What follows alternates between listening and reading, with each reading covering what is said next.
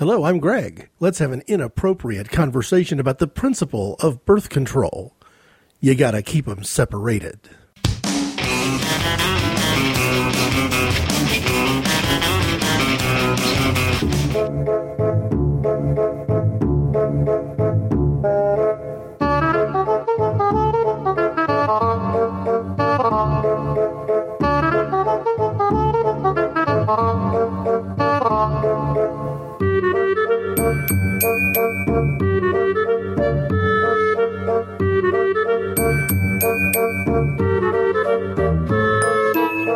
It's funny, I remember calling out last week that I was going to put a show out that was entirely unedited.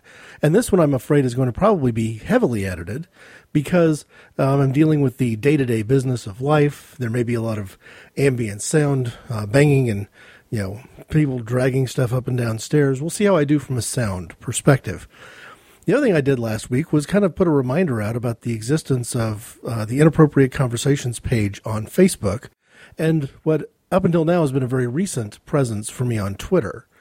And I believe I want to start going back to that look at Facebook. Because if you go back to Facebook postings that I've stuck on the Inappropriate Conversations page, as far back as maybe the 10th of March, or even a little bit sooner than that, I've been making reference to things that I've been doing, looking at preparing myself for today's topic. Because although I've wanted all along to come back to the concept of birth control as a specific subset of something I hit in the sex education inappropriate conversation, way down in the teens, I believe, I wanted to hit that again. In that particular show, I talked about how important contraception was as a concept for me as a very young kid, learning about the birds and the bees, and that the existence of contraception, rather than feeling like I was free to go on a sexual rampage because I was safe from the risk of getting somebody pregnant in an unintended way or catching the sexually transmitted diseases that we knew about back then, which in some ways are far less pernicious than the ones we know about today. Instead, what it did was it said, hey, I've got a certain level of responsibility here. There's an awareness of cause and effect, is the way I would put it, that was placed in front of me that I didn't have any knowledge of before, and that without that appreciation of rights and responsibilities and cause and effect, I might have behaved very differently when I was in my late teens and 20s. It's hard to say. But knowing that I was going to hit this topic again and doing some reading about it, I've got posts up, a clip that I hope to play a little bit from a group called the Reformed Whores. They've got a song called Slut, or I'm a Slut, which is a response to Rush Limbaugh and his show, where he attacked an otherwise private citizen who committed the only mistake, if you want to call it that. The only thing that might have compromised her status as a private citizen was responding to an invitation to testify before Congress. And, my perspective on that issue, and I won't go into this is not a show about Limbaugh, but my perspective on that issue is that you do not lose your status as a private citizen simply because you've written a letter to your congressman or even testified before Congress. And you have to do something beyond that, beyond your constitutional rights, to inject yourself into an issue of public controversy. And, with Rush Limbaugh on his show, treating this individual as if she was the equivalent of a celebrity or an elected official, huge mistake. Just a fundamental misunderstanding of the principles of mass communications law. So you see how the response to Limbaugh and Limbaugh's response to the Georgetown University student who testified before Congress all kind of ties together there.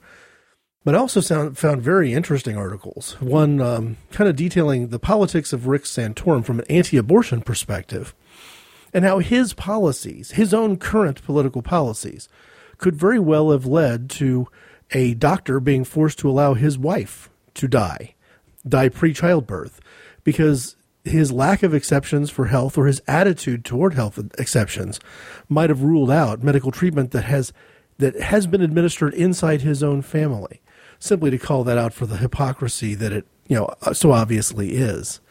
There are other points that I'd want to get to. I'm going to be kind of all over the map here, but just to call your attention to a few articles that are out there in Inappropriate Conversations. Now, some of these come from clearly left-leaning websites, and I'm not, again, I don't consider myself to be either right or left, but if the left wing of American politics gets something extremely wrong, I'm going to come off to a lot of folks as an arch conservative. And guess what? When the right wing of American politics gets some things so fundamentally wrong, well, I'm more likely to find the responses that mean something to me on the left side of the political spectrum.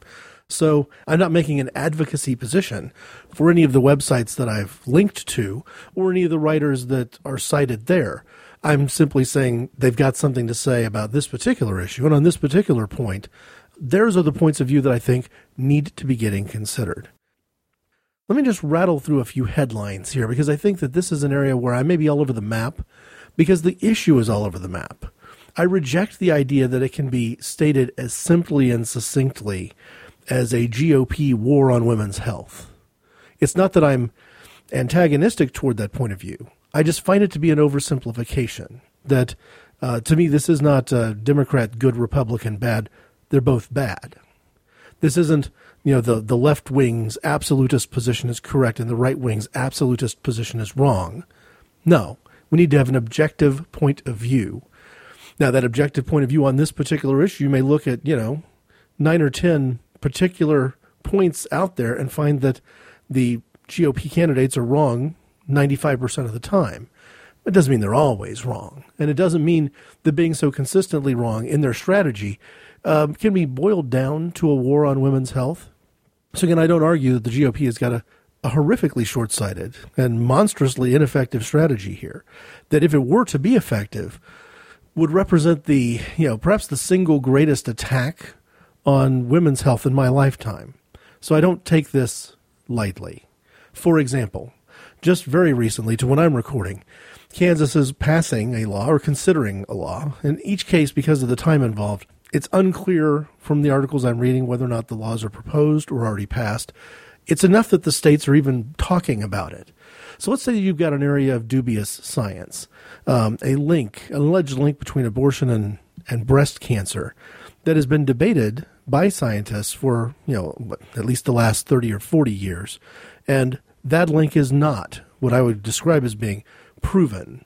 It is nothing more than an almost wishful hypothesis among people who consider themselves to be pro-life. And yet Kansas has introduced a bill that they're debating at the legislative level that would force doctors to report this dubious science as if it were fact, that every woman, in essence, must be told something's true that has not been proven true, because telling her this quote-unquote potential truth, half-truth, lie, depending on how you look at it, serves some sort of abortion-preventing legislative goal. Having doctors lie to patients, in other words.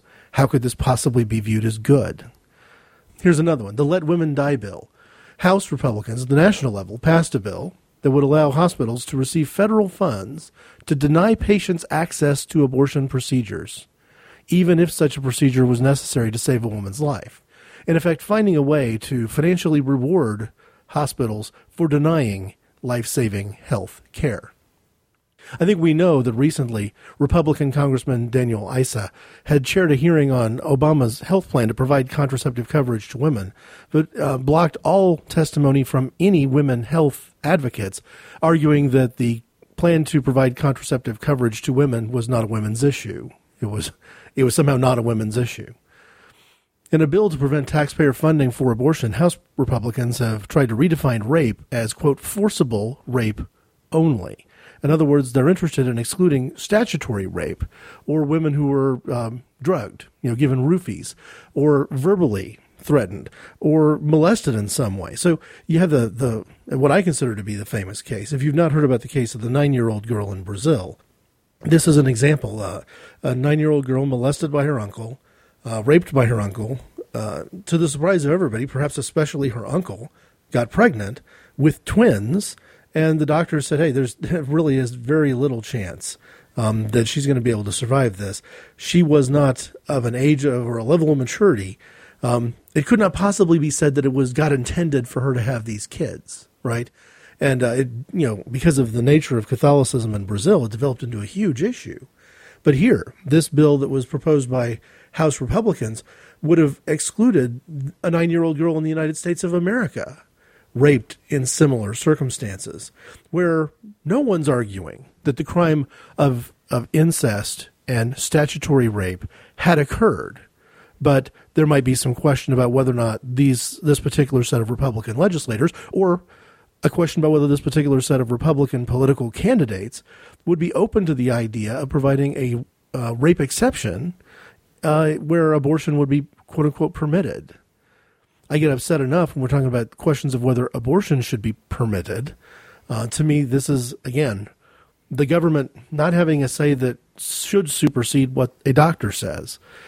But now we're beginning to talk about whether or not birth control should be, quote unquote, permitted.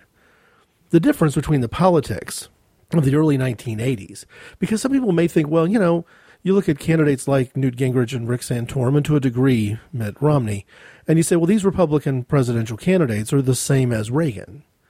They're really not the same as Ronald Reagan.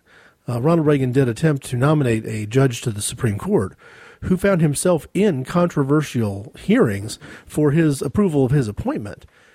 And part of that was related to birth control, but not all of it. It was a subset.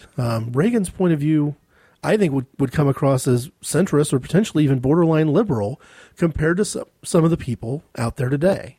I have a hard time imagining Ronald Reagan supporting the laws that have passed in Virginia and Texas and elsewhere that would force women to have an unwanted, unnecessary, invasive vaginal ultrasound probe as a blockade step, an essential, necessary, legislated step before they could be permitted to have an abortion.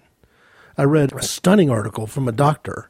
Let me see if I can find at least the link or the name of this particular article, where the doctor basically said, hey, the time for civil disobedience among doctors is probably here, because it certainly doesn't make sense that a doctor should feel like he is in some ways being forced to perform unnecessary medical procedures on his patients against their will. And at what point will the medical community step up? Because so far, all we've heard from the medical community on these issues related to women's reproductive services is financial. They don't think they should have to pay for this. They don't think they should have to support that, or quote unquote moral. I promise I will today get to the morality question. But first, in some ways related to the morality question, here's sort of a guest post from a doctor on a whatever blog is Taunting the Tauntable since 1998, John Scalzi, proprietor. But John Scalzi is not the writer of this. He introduces right up front that the writer of this is a friend or acquaintance of his who is a doctor, a physician, but for reasons that perhaps should seem obvious to us now, the physician feels the driving need to keep his identity secret, that he is taking a significant risk by taking a stand that is perhaps contrary to his own hospital/clinic, but also is potentially going to run contrary to the power and might of the United States government.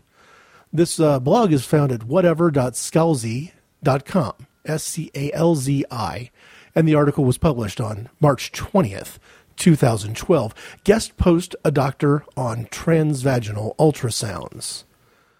Where is the physician outrage?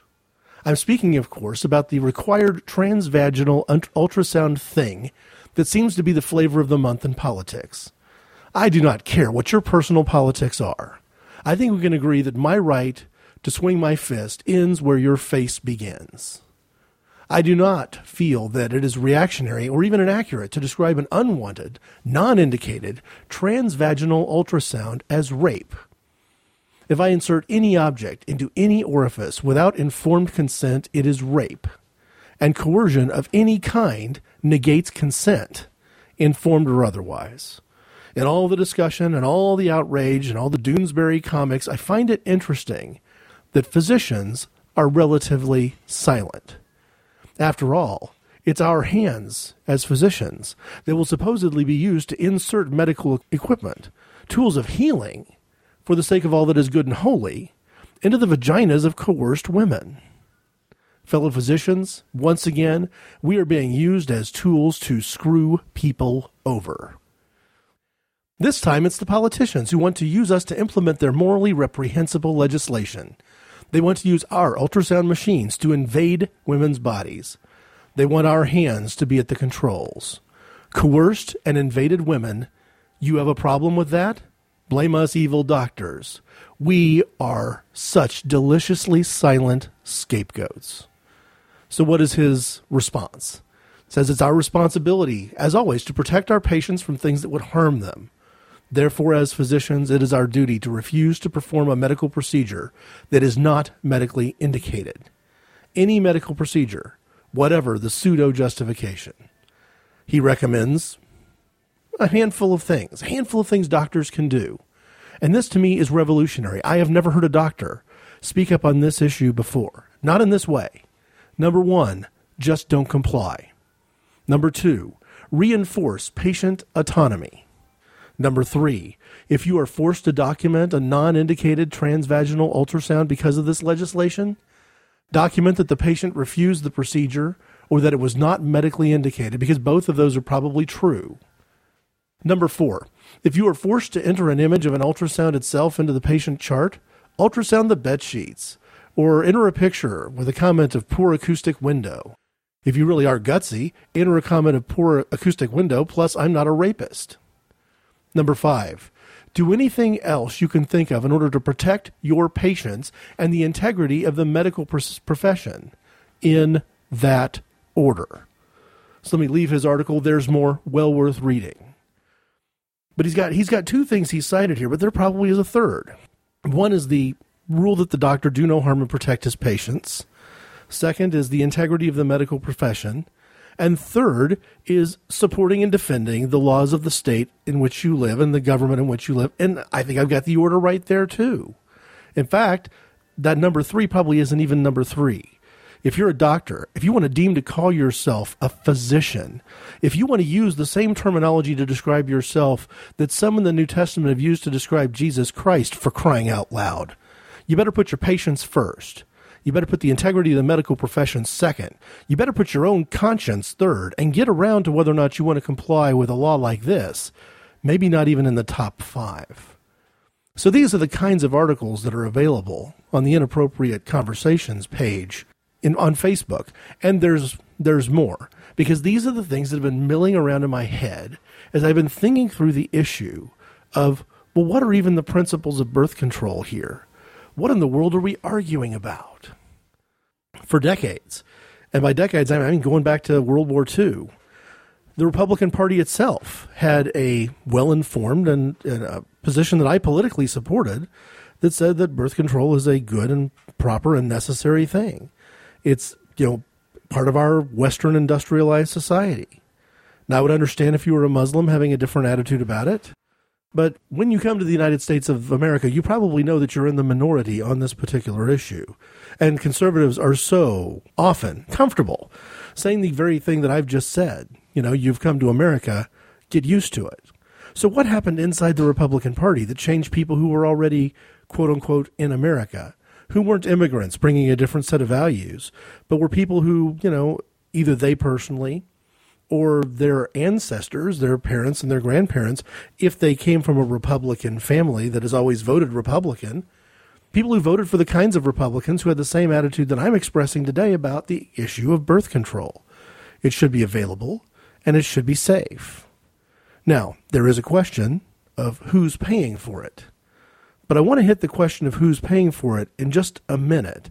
And I want to do so from a much broader perspective than looking at solely from the question of what the power of the government is.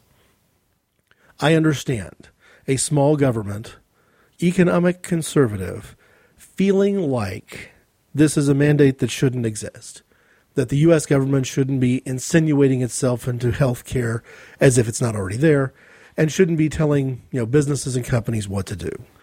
But before I get to the question of how that makes sense and how should we address that particular issue, because to me the bigger question is, does it make sense that health care is being provided or perhaps rationed by employers? Should a woman who works for a company have to explain to the company she works for what her intentions are sexually before she can be given medical treatment or be given coverage or access to medical treatment? Does that make sense at all? And I think it probably does not. I believe that a majority, perhaps not the Catholic hospitals, I don't know that, But it wouldn't surprise me if a majority of the companies that are complaining about whether they should be covering contraceptive care for women, how many of those cover vasectomies for men? And is there a double standard here? And should that double standard cause us a great deal of embarrassment?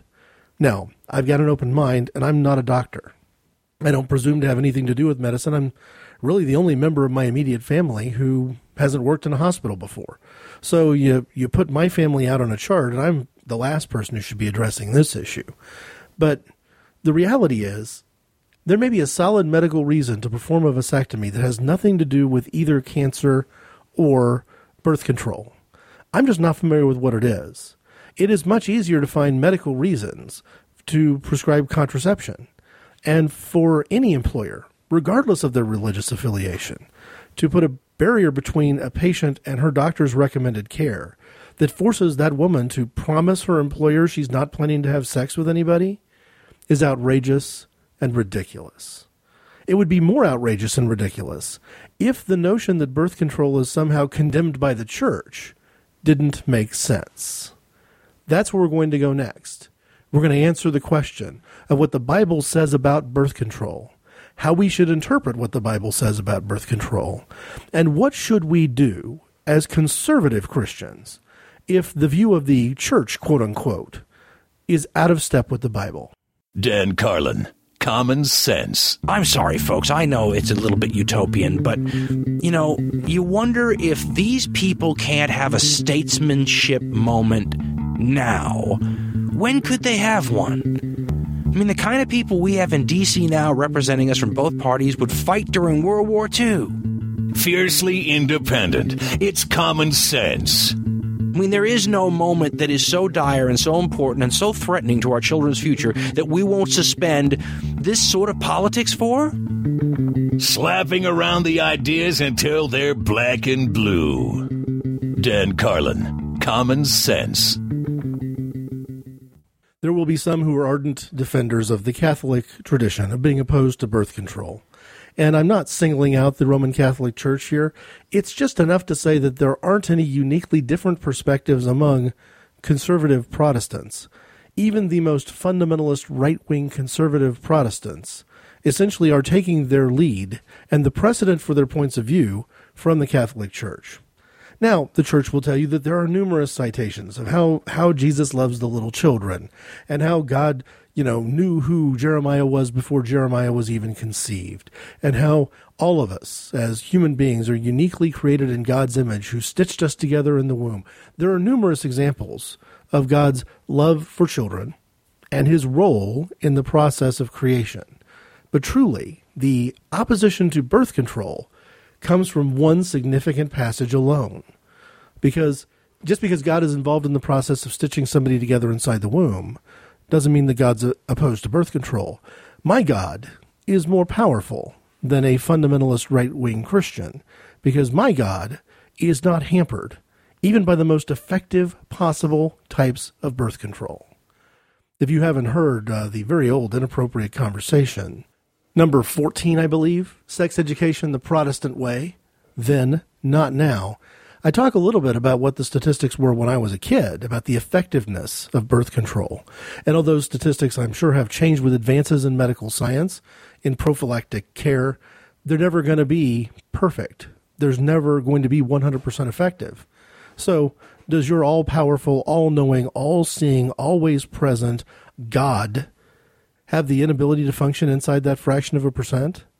Tell you what, if my God wants a child to be born, that child's going to get born.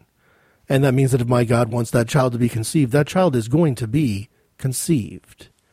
But that's the difference between somebody who has placed his faith in God and somebody who has placed his faith in a man or a set of men who have been given the dubious power of being able to interpret God's will on behalf of others, often in ways that are inconsistent with Scripture.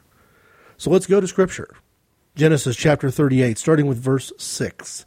Now Judah took a wife for his firstborn, and her name was Tamar. But Judah's firstborn, was evil in the sight of the Lord, so the Lord took his life. Then Judah said to Onan, Go in to your brother's wife and perform your duty as a brother-in-law to her, and raise up offspring for your brother.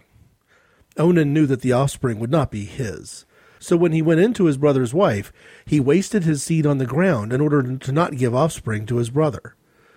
But what he did was displeasing in the sight of the Lord, so he took his life also. Then Judah said to his daughter-in-law Tamar, "Remain a widow in your father's house until my son Shelah grows up." For he thought, "I am afraid that he too may die like his brothers." So Tamar went and lived in her father's house. Even if you are relatively unfamiliar with the Bible, you have probably heard the name Onan before. We often hear this passage cited, in fact, as the sin of onanism. And onanism is alternately, depending on, I guess, the needs of the person who's making a moral prescription on behalf of society, alternately described as a prohibition against masturbation and a prohibition against the withdrawal method of birth control. Now, a couple of things. Nothing in this passage has anything to do with masturbation. So the fact that onanism as a coin, as a catchphrase, is viewed as being synonymous with masturbation is among the most ridiculous misinterpretations of the Bible of all time. But also, I don't believe it has anything to do necessarily with the withdrawal method of birth control. And it certainly doesn't have anything to do with other methods of birth control. And I find it particularly ironic that the Roman Catholic Church, among all the methods of birth control ever practiced in human history, is least offended by the rhythm method and the withdrawal method, when the scripture that they might cite as God's justification for this human rule that's been put in place for thousands of years is actually the withdrawal method of birth control. No, Onan was not punished by God for the sin of practicing birth control. He was punished by God for the disobedience of not impregnating his sister-in-law, as Levitical law said he should. Now let's unpack that just a little bit. What's this all about? Because we have, again, close to 1,500 years of human history has been defined by a misinterpretation of this particular section of the book of Genesis.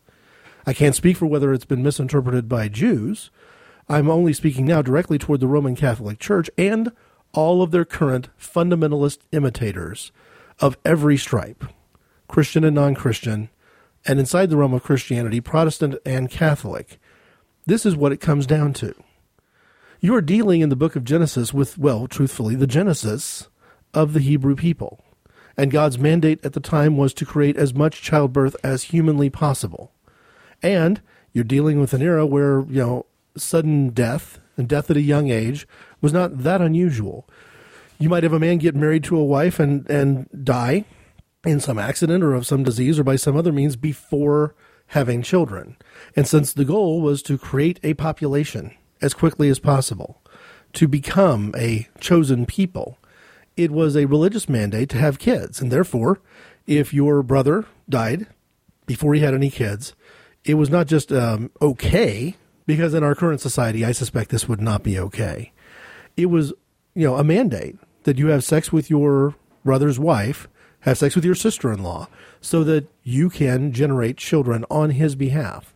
You can, in effect, through her, carry on his bloodline or his family line. So the sin of onanism was refusing to comply with that rule of creating explosive, uncontrolled population growth. Now, I don't believe that anybody scientifically believes we're in a place in human history where explosive, uncontrolled population growth is a good idea. There may be people out there who think that it's not as bad an idea as some. There may be some people who are neutral about it, think it's probably okay either way. But there's a lot more people who would tell you that sudden, explosive population growth is not a good idea.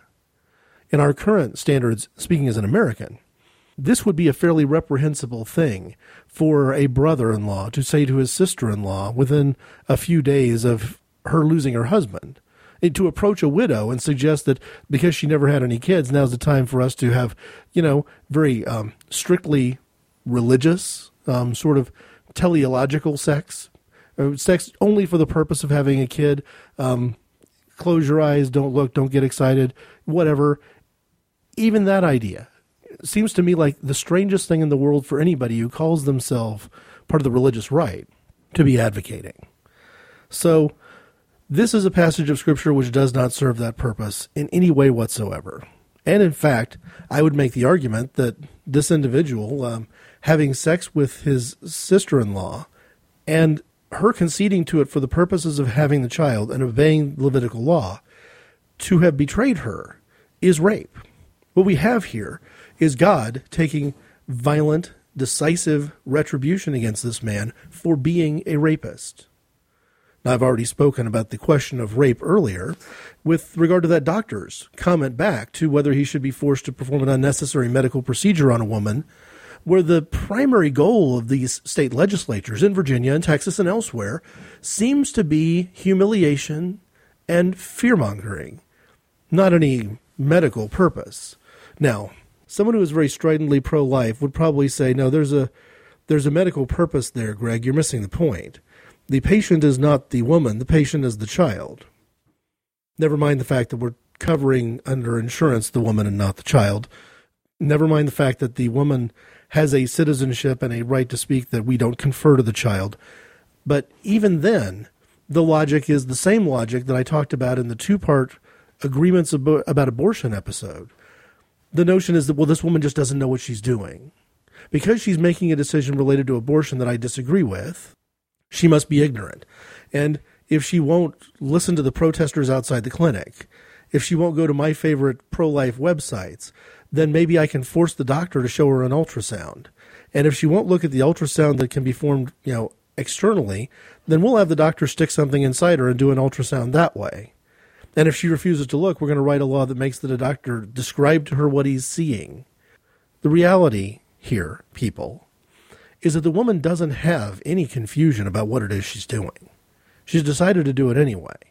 And if you don't like it, it doesn't give you the right to perform an act of sexual violence against her. It doesn't give you the right to do something to her that if somebody did it to your own daughter, you'd be just as likely to grab a gun and commit a vigilante act as you would be to pick up the phone and call the police. And how exactly do you pick up the phone and call the police if this is the law of the state you're in? Or worse, if we make a foolish choice about who should be the next president of the United States, it could become the law of the land itself. The point I wanted to drive home, though, is that all of this is based on a fundamental misunderstanding of the book of Genesis.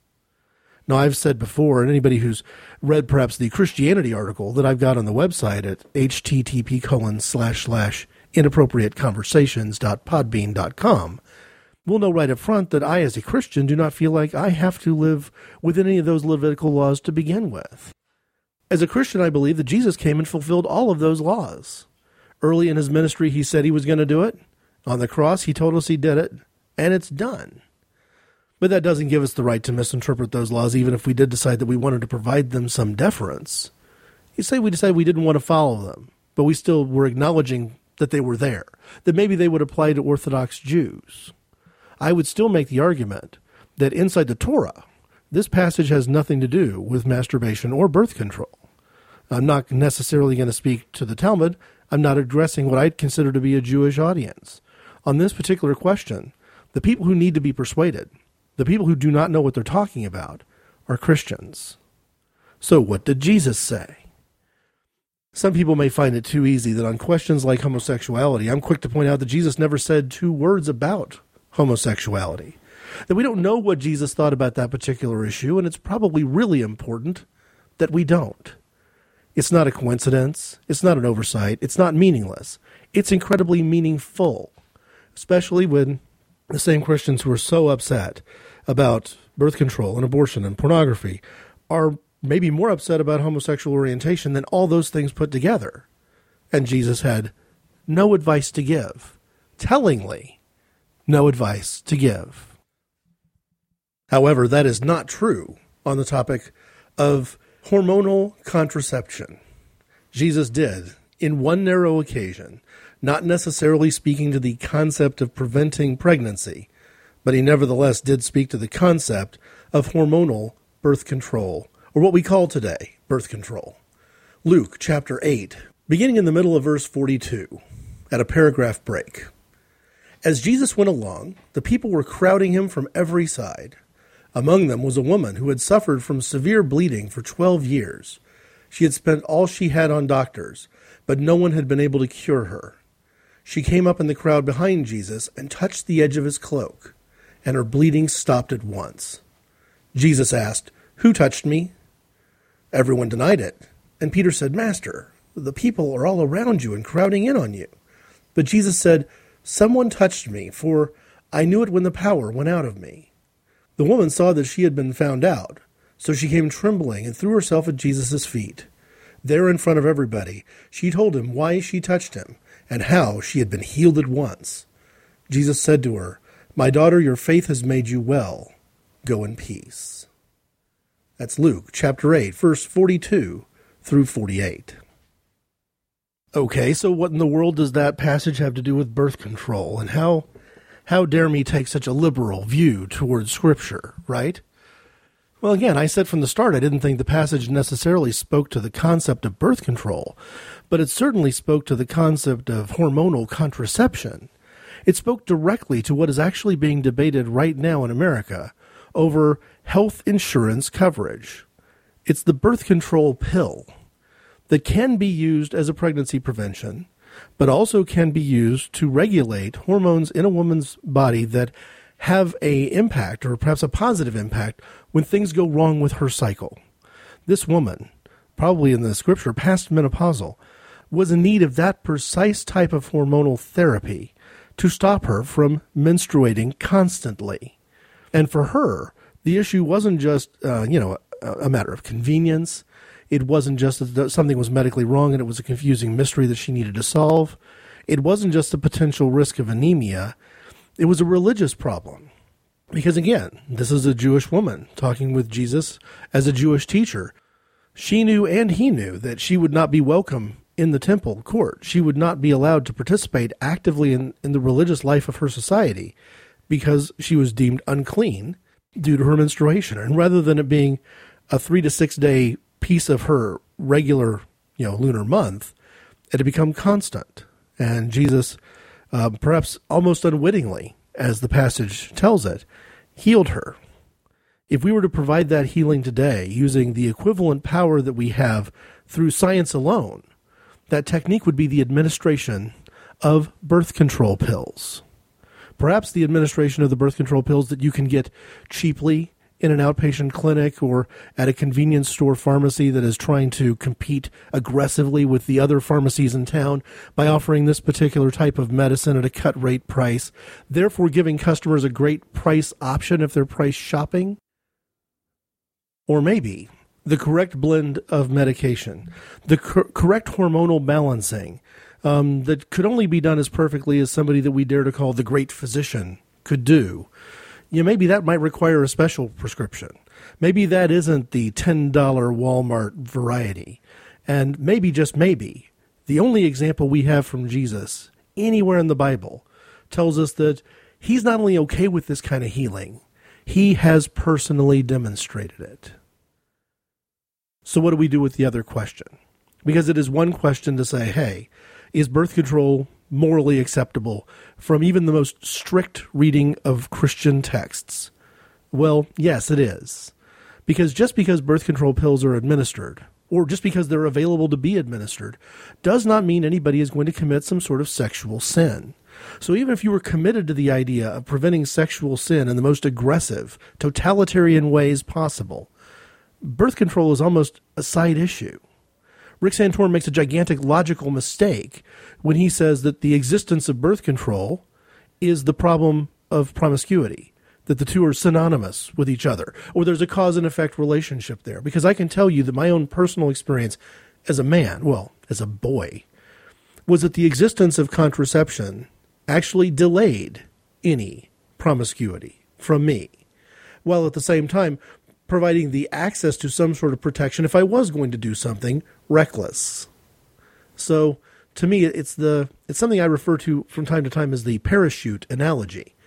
I've heard conservatives say that you never should give a kid a condom, because giving a kid a condom is like giving a kid a parachute, and if you don't want your kid to jump out of a plane, giving them a condom is empowering them to do the very thing you don't want them to do. And my answer and my mentality about condoms, which, by the way, are readily available, is this the next GOP attack? Should over-the-counter prophylactics be, rounded up and destroyed and made inaccessible the way some of the other contraceptives that we've talked about in the political sphere for months now. Is that the same deal?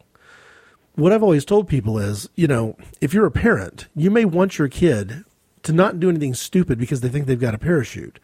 But no parent would tell their kid to jump out of the plane without the parachute. I mean, that's the thing. If I were to tell my son anything, it would be first to wait. But it would be, if you're not going to be smart enough to wait, for heaven's sake, use a condom. That's a very different mindset than what you hear from the religious right. And it tells you something about the mentality. Because the idea here is that, we shouldn't be asking a Catholic hospital or a Catholic university to make sure that contraceptive birth control is available in the mix of things they offer. Well, why not? It's one question to say, maybe this is the kind of health care that's, suspect and questionable, and we don't really need to be providing this kind of health care. Maybe this is a maintenance style of health care. And the analogy that I've heard online is that it's the equivalent of a health plan covering your cough drops. That you've got a sore throat, it's a symptom of a cold, but we don't cover, cough drops the way we cover other sorts of prescription medicine. Although I'm guessing if there was a prescription cough drop, we probably would do something about it, and we'd probably have to, because a prescription cough drop would probably have codeine in it or something quite like it. I go back to the core question I've raised all along on this issue of health coverage, and that's that I don't understand why we've forced businesses to provide this service. I mean, all the problems we're having in the debate over health care in America comes down to this: pre-existing conditions, loss of insurance due to job change, or what employers can and cannot be asked to cover from the perspective of their conscience.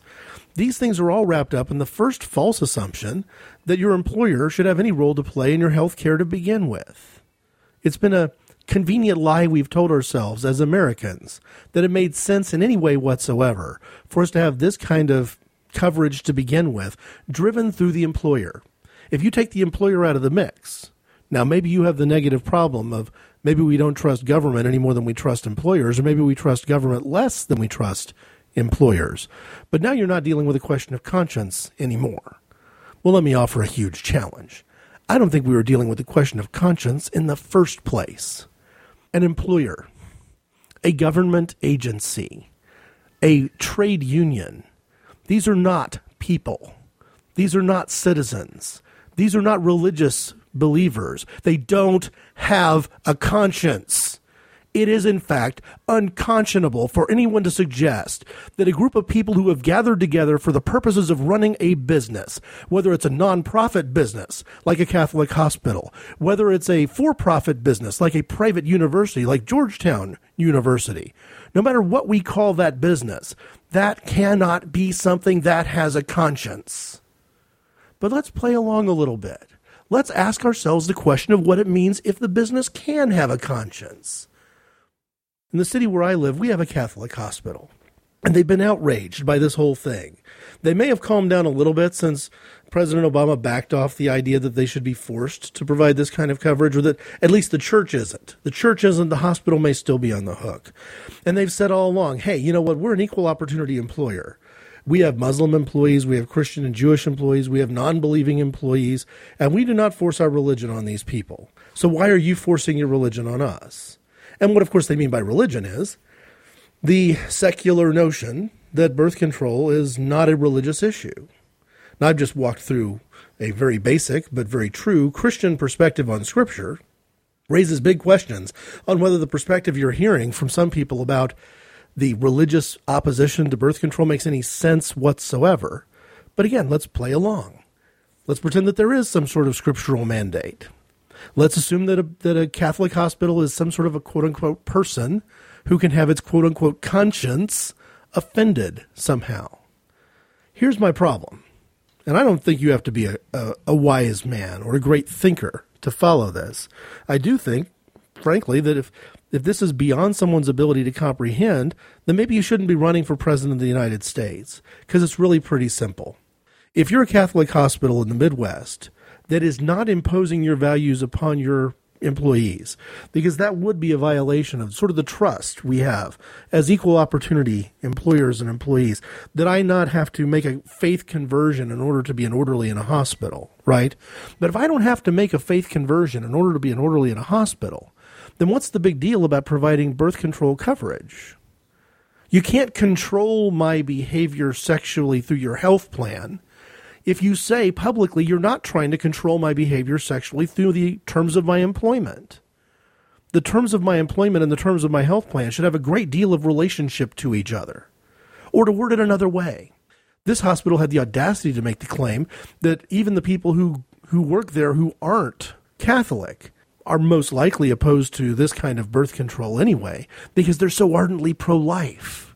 And they're pro-life because they work at a hospital. And everybody who works at a hospital loves life. And so they wouldn't use the birth control. All right? I'm calling your bluff. If that's the way you feel about your employees, if your estimation of their character and their politics is accurate, what's the problem providing the existence of the coverage? How does the existence of this element of a health plan do any harm whatsoever? And even if an employee does take advantage of it, how does that harm you? Jesus said, if any one of you is ashamed of me, I will be ashamed of you before my Father who is in heaven. Any one of you, not the hospital system collectively, not the Roman Catholic Church universally and all of the financial interests it has across the world. Any one person, the individual. If one individual does something that is actually, truly, devastatingly sinful, the most important kind of sin you can commit, let's say being homosexual, right? I mean, Jesus never said anything about it, but if you listen to Rick Santorum, you might have the impression that that is the absolute worst thing you can possibly be. Well, I find it ironic that when Sandra Fluke was giving her testimony before the U.S. Congress about Georgetown University's policy that arbitrarily wasn't covering birth control, but was perhaps covering other male-based policies and procedures, even those that could be conceived as being potentially contraceptive in nature from a male perspective. One of the examples that she used was a woman who had to promise Georgetown University that she wasn't going to be engaging in premarital sex as a pre-existing condition she had to meet in order to get the prescription for the birth control pills. She told me, you don't have to worry about me getting pregnant. I'm a lesbian. There's a certain level of irony here that's always bothered me, that if you're of a religious right-wing perspective, if you're in the camp that looks at a guy like Rick Santorum and said, the only problem I got with Rick Santorum for president is he's too damn liberal. If you've got that mindset, how in the world do you deal with what must be the plain and obvious logical fact that lesbians are God's chosen people? By and large, they're not getting abortions. By and large, they're not using chemical contraceptive to prevent getting pregnant. They're not having premarital sex with men. They're not a bunch of homewreckers out there stealing husbands away from their wives. This is the kind of problem that this quote-unquote logic from the right has with it. The government could mandate that this Catholic hospital provide this kind of coverage and do nothing more than validate that hospital's self-righteous pride in how so few of its employees would bother to do what they view to be the sinful thing of using medicine to prevent pregnancy before they're ready to be pregnant. I don't see the harm in a government policy having the side effect of telling you just how right you are about just how righteous you are.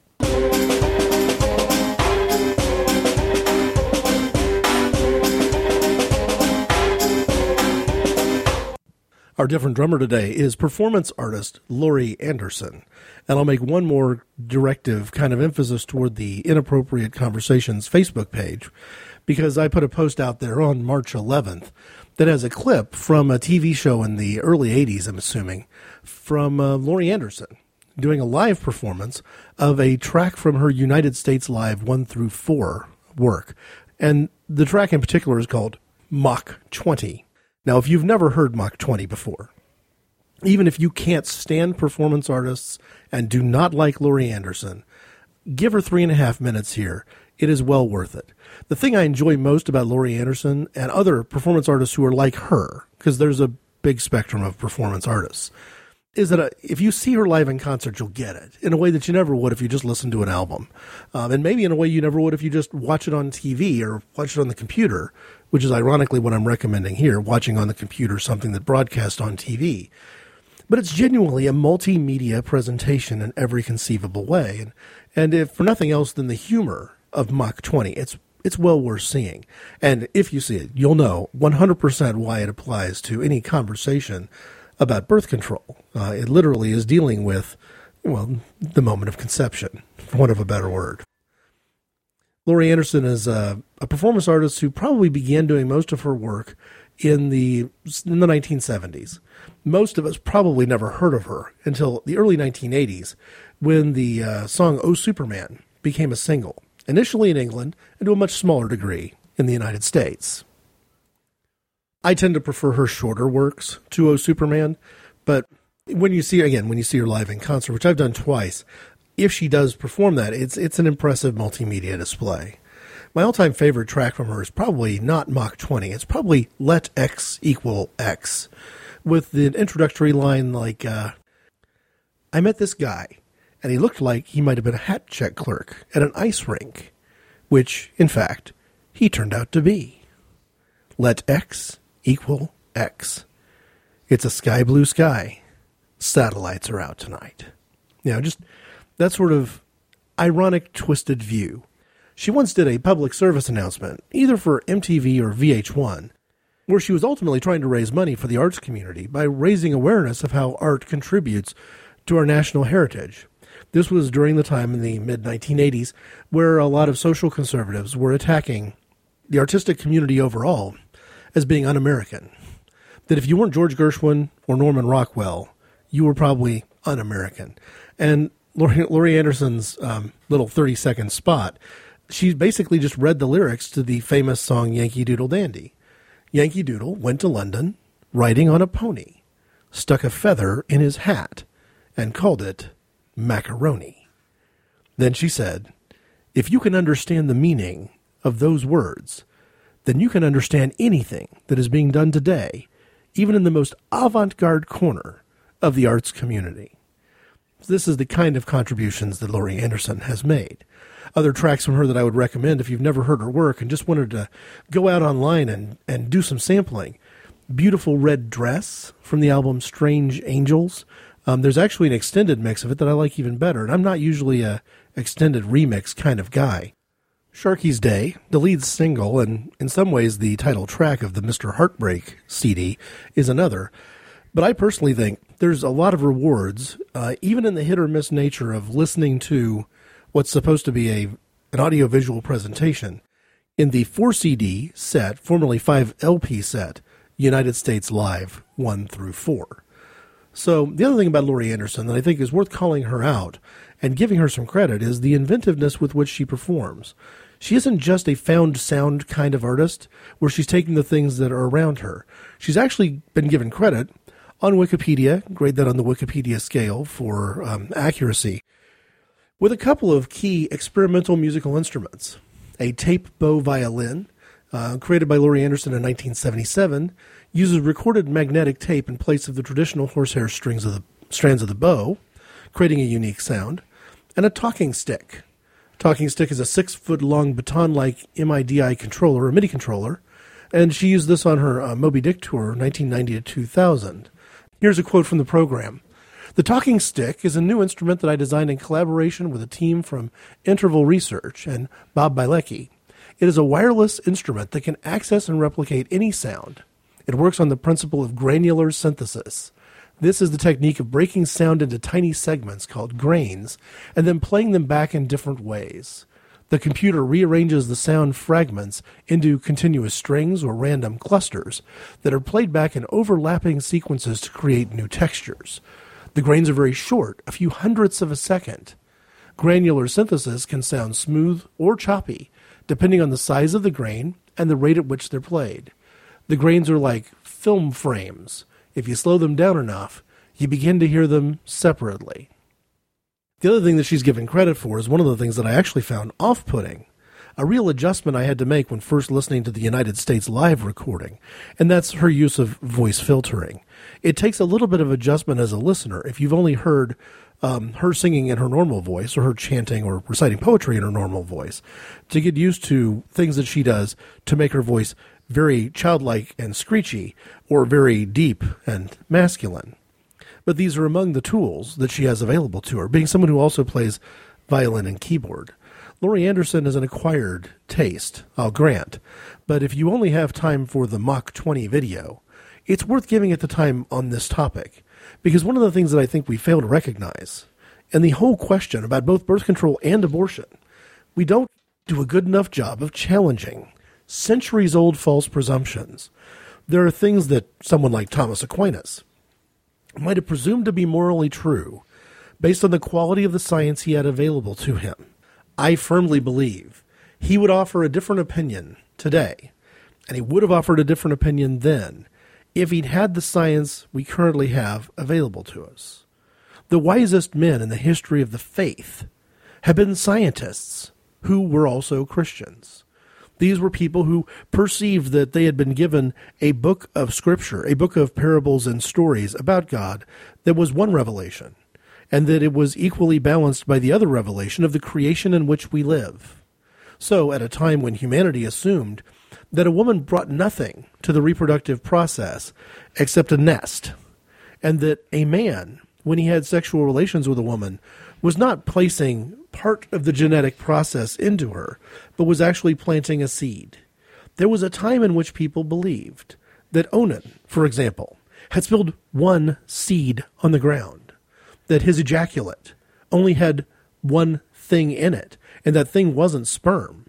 That thing was zygote. It was combination of sperm and egg. It was fully human but too tiny to see, and the woman's job was simply to grow that humanity into something that could be viable after birth. We now know that's not true. We now know that if the sin of onanism is the death of potential life based on the sexual contribution that the man makes, not succeeding in creating an egg, then men commit hundreds of thousands of acts of murder every time they ejaculate.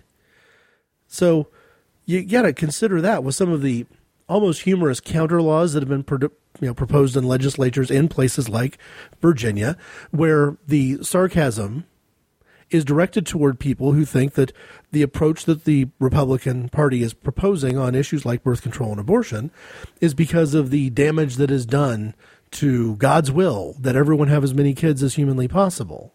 Saying, well, you know what, every time the man spills his seeds somewhere other than inside a woman's vagina, he's also violating God's will to the exact same degree. This is, in fact, the sin of Onan.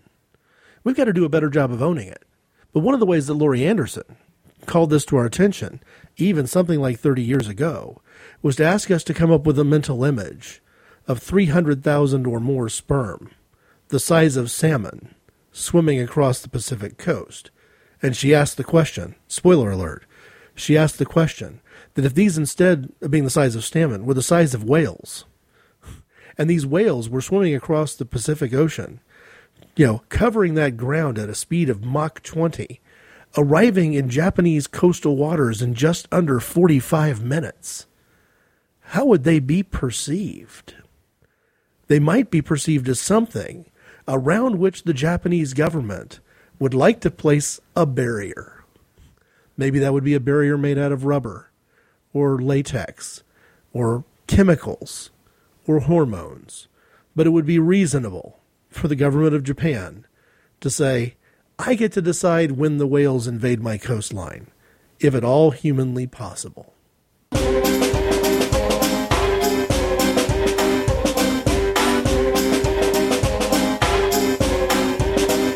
If you'd like to put some dialogue into this conversation yourself, the website has show notes enabled at inappropriateconversations.podbean.com, and I can be reached at ic_greg@hotmail.com. Thanks for listening.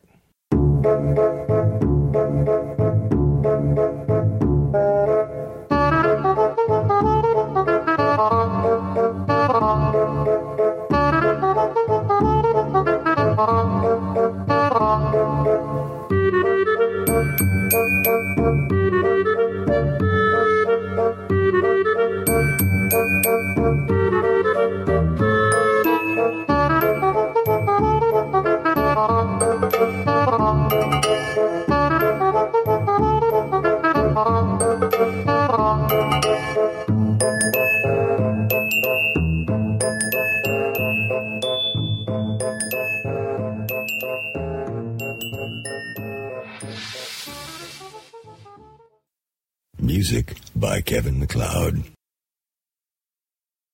There was a word when we were kids that wasn't very nice. It was reserved for certain girls who'd been round the block once or twice. But listen, y'all, we got news that will blow your mind. Thanks to Mr. Limbaugh, that word's been redefined. So apparently now, I'm a slut, I'm a slut, I'm a slut, slut, slut. I'm an S-L-U-T, S-L-U-T slut. I went to school, I speak my mind, I'm responsible for my behind. I'm a slut, I'm a slut, I'm a slut. I've only slept with one man my entire life. We got married last June, now I'm proud to be his wife. I'm on the pill so we won't have kids, so we can be financially responsible for them. Then they can be a joy in our lives instead of a burden. You slut. Thank you. I'm a slut, I'm a slut, I'm a slut, slut, slut. I'm an S-L-U-T, S-L-U-T slut. I went to school, I speak my mind, I'm responsible for my behind. I'm a slut, I'm a slut, I'm a slut. Thanks for listening to what I hope is not an unbearably noisy episode from a background ambient sound perspective.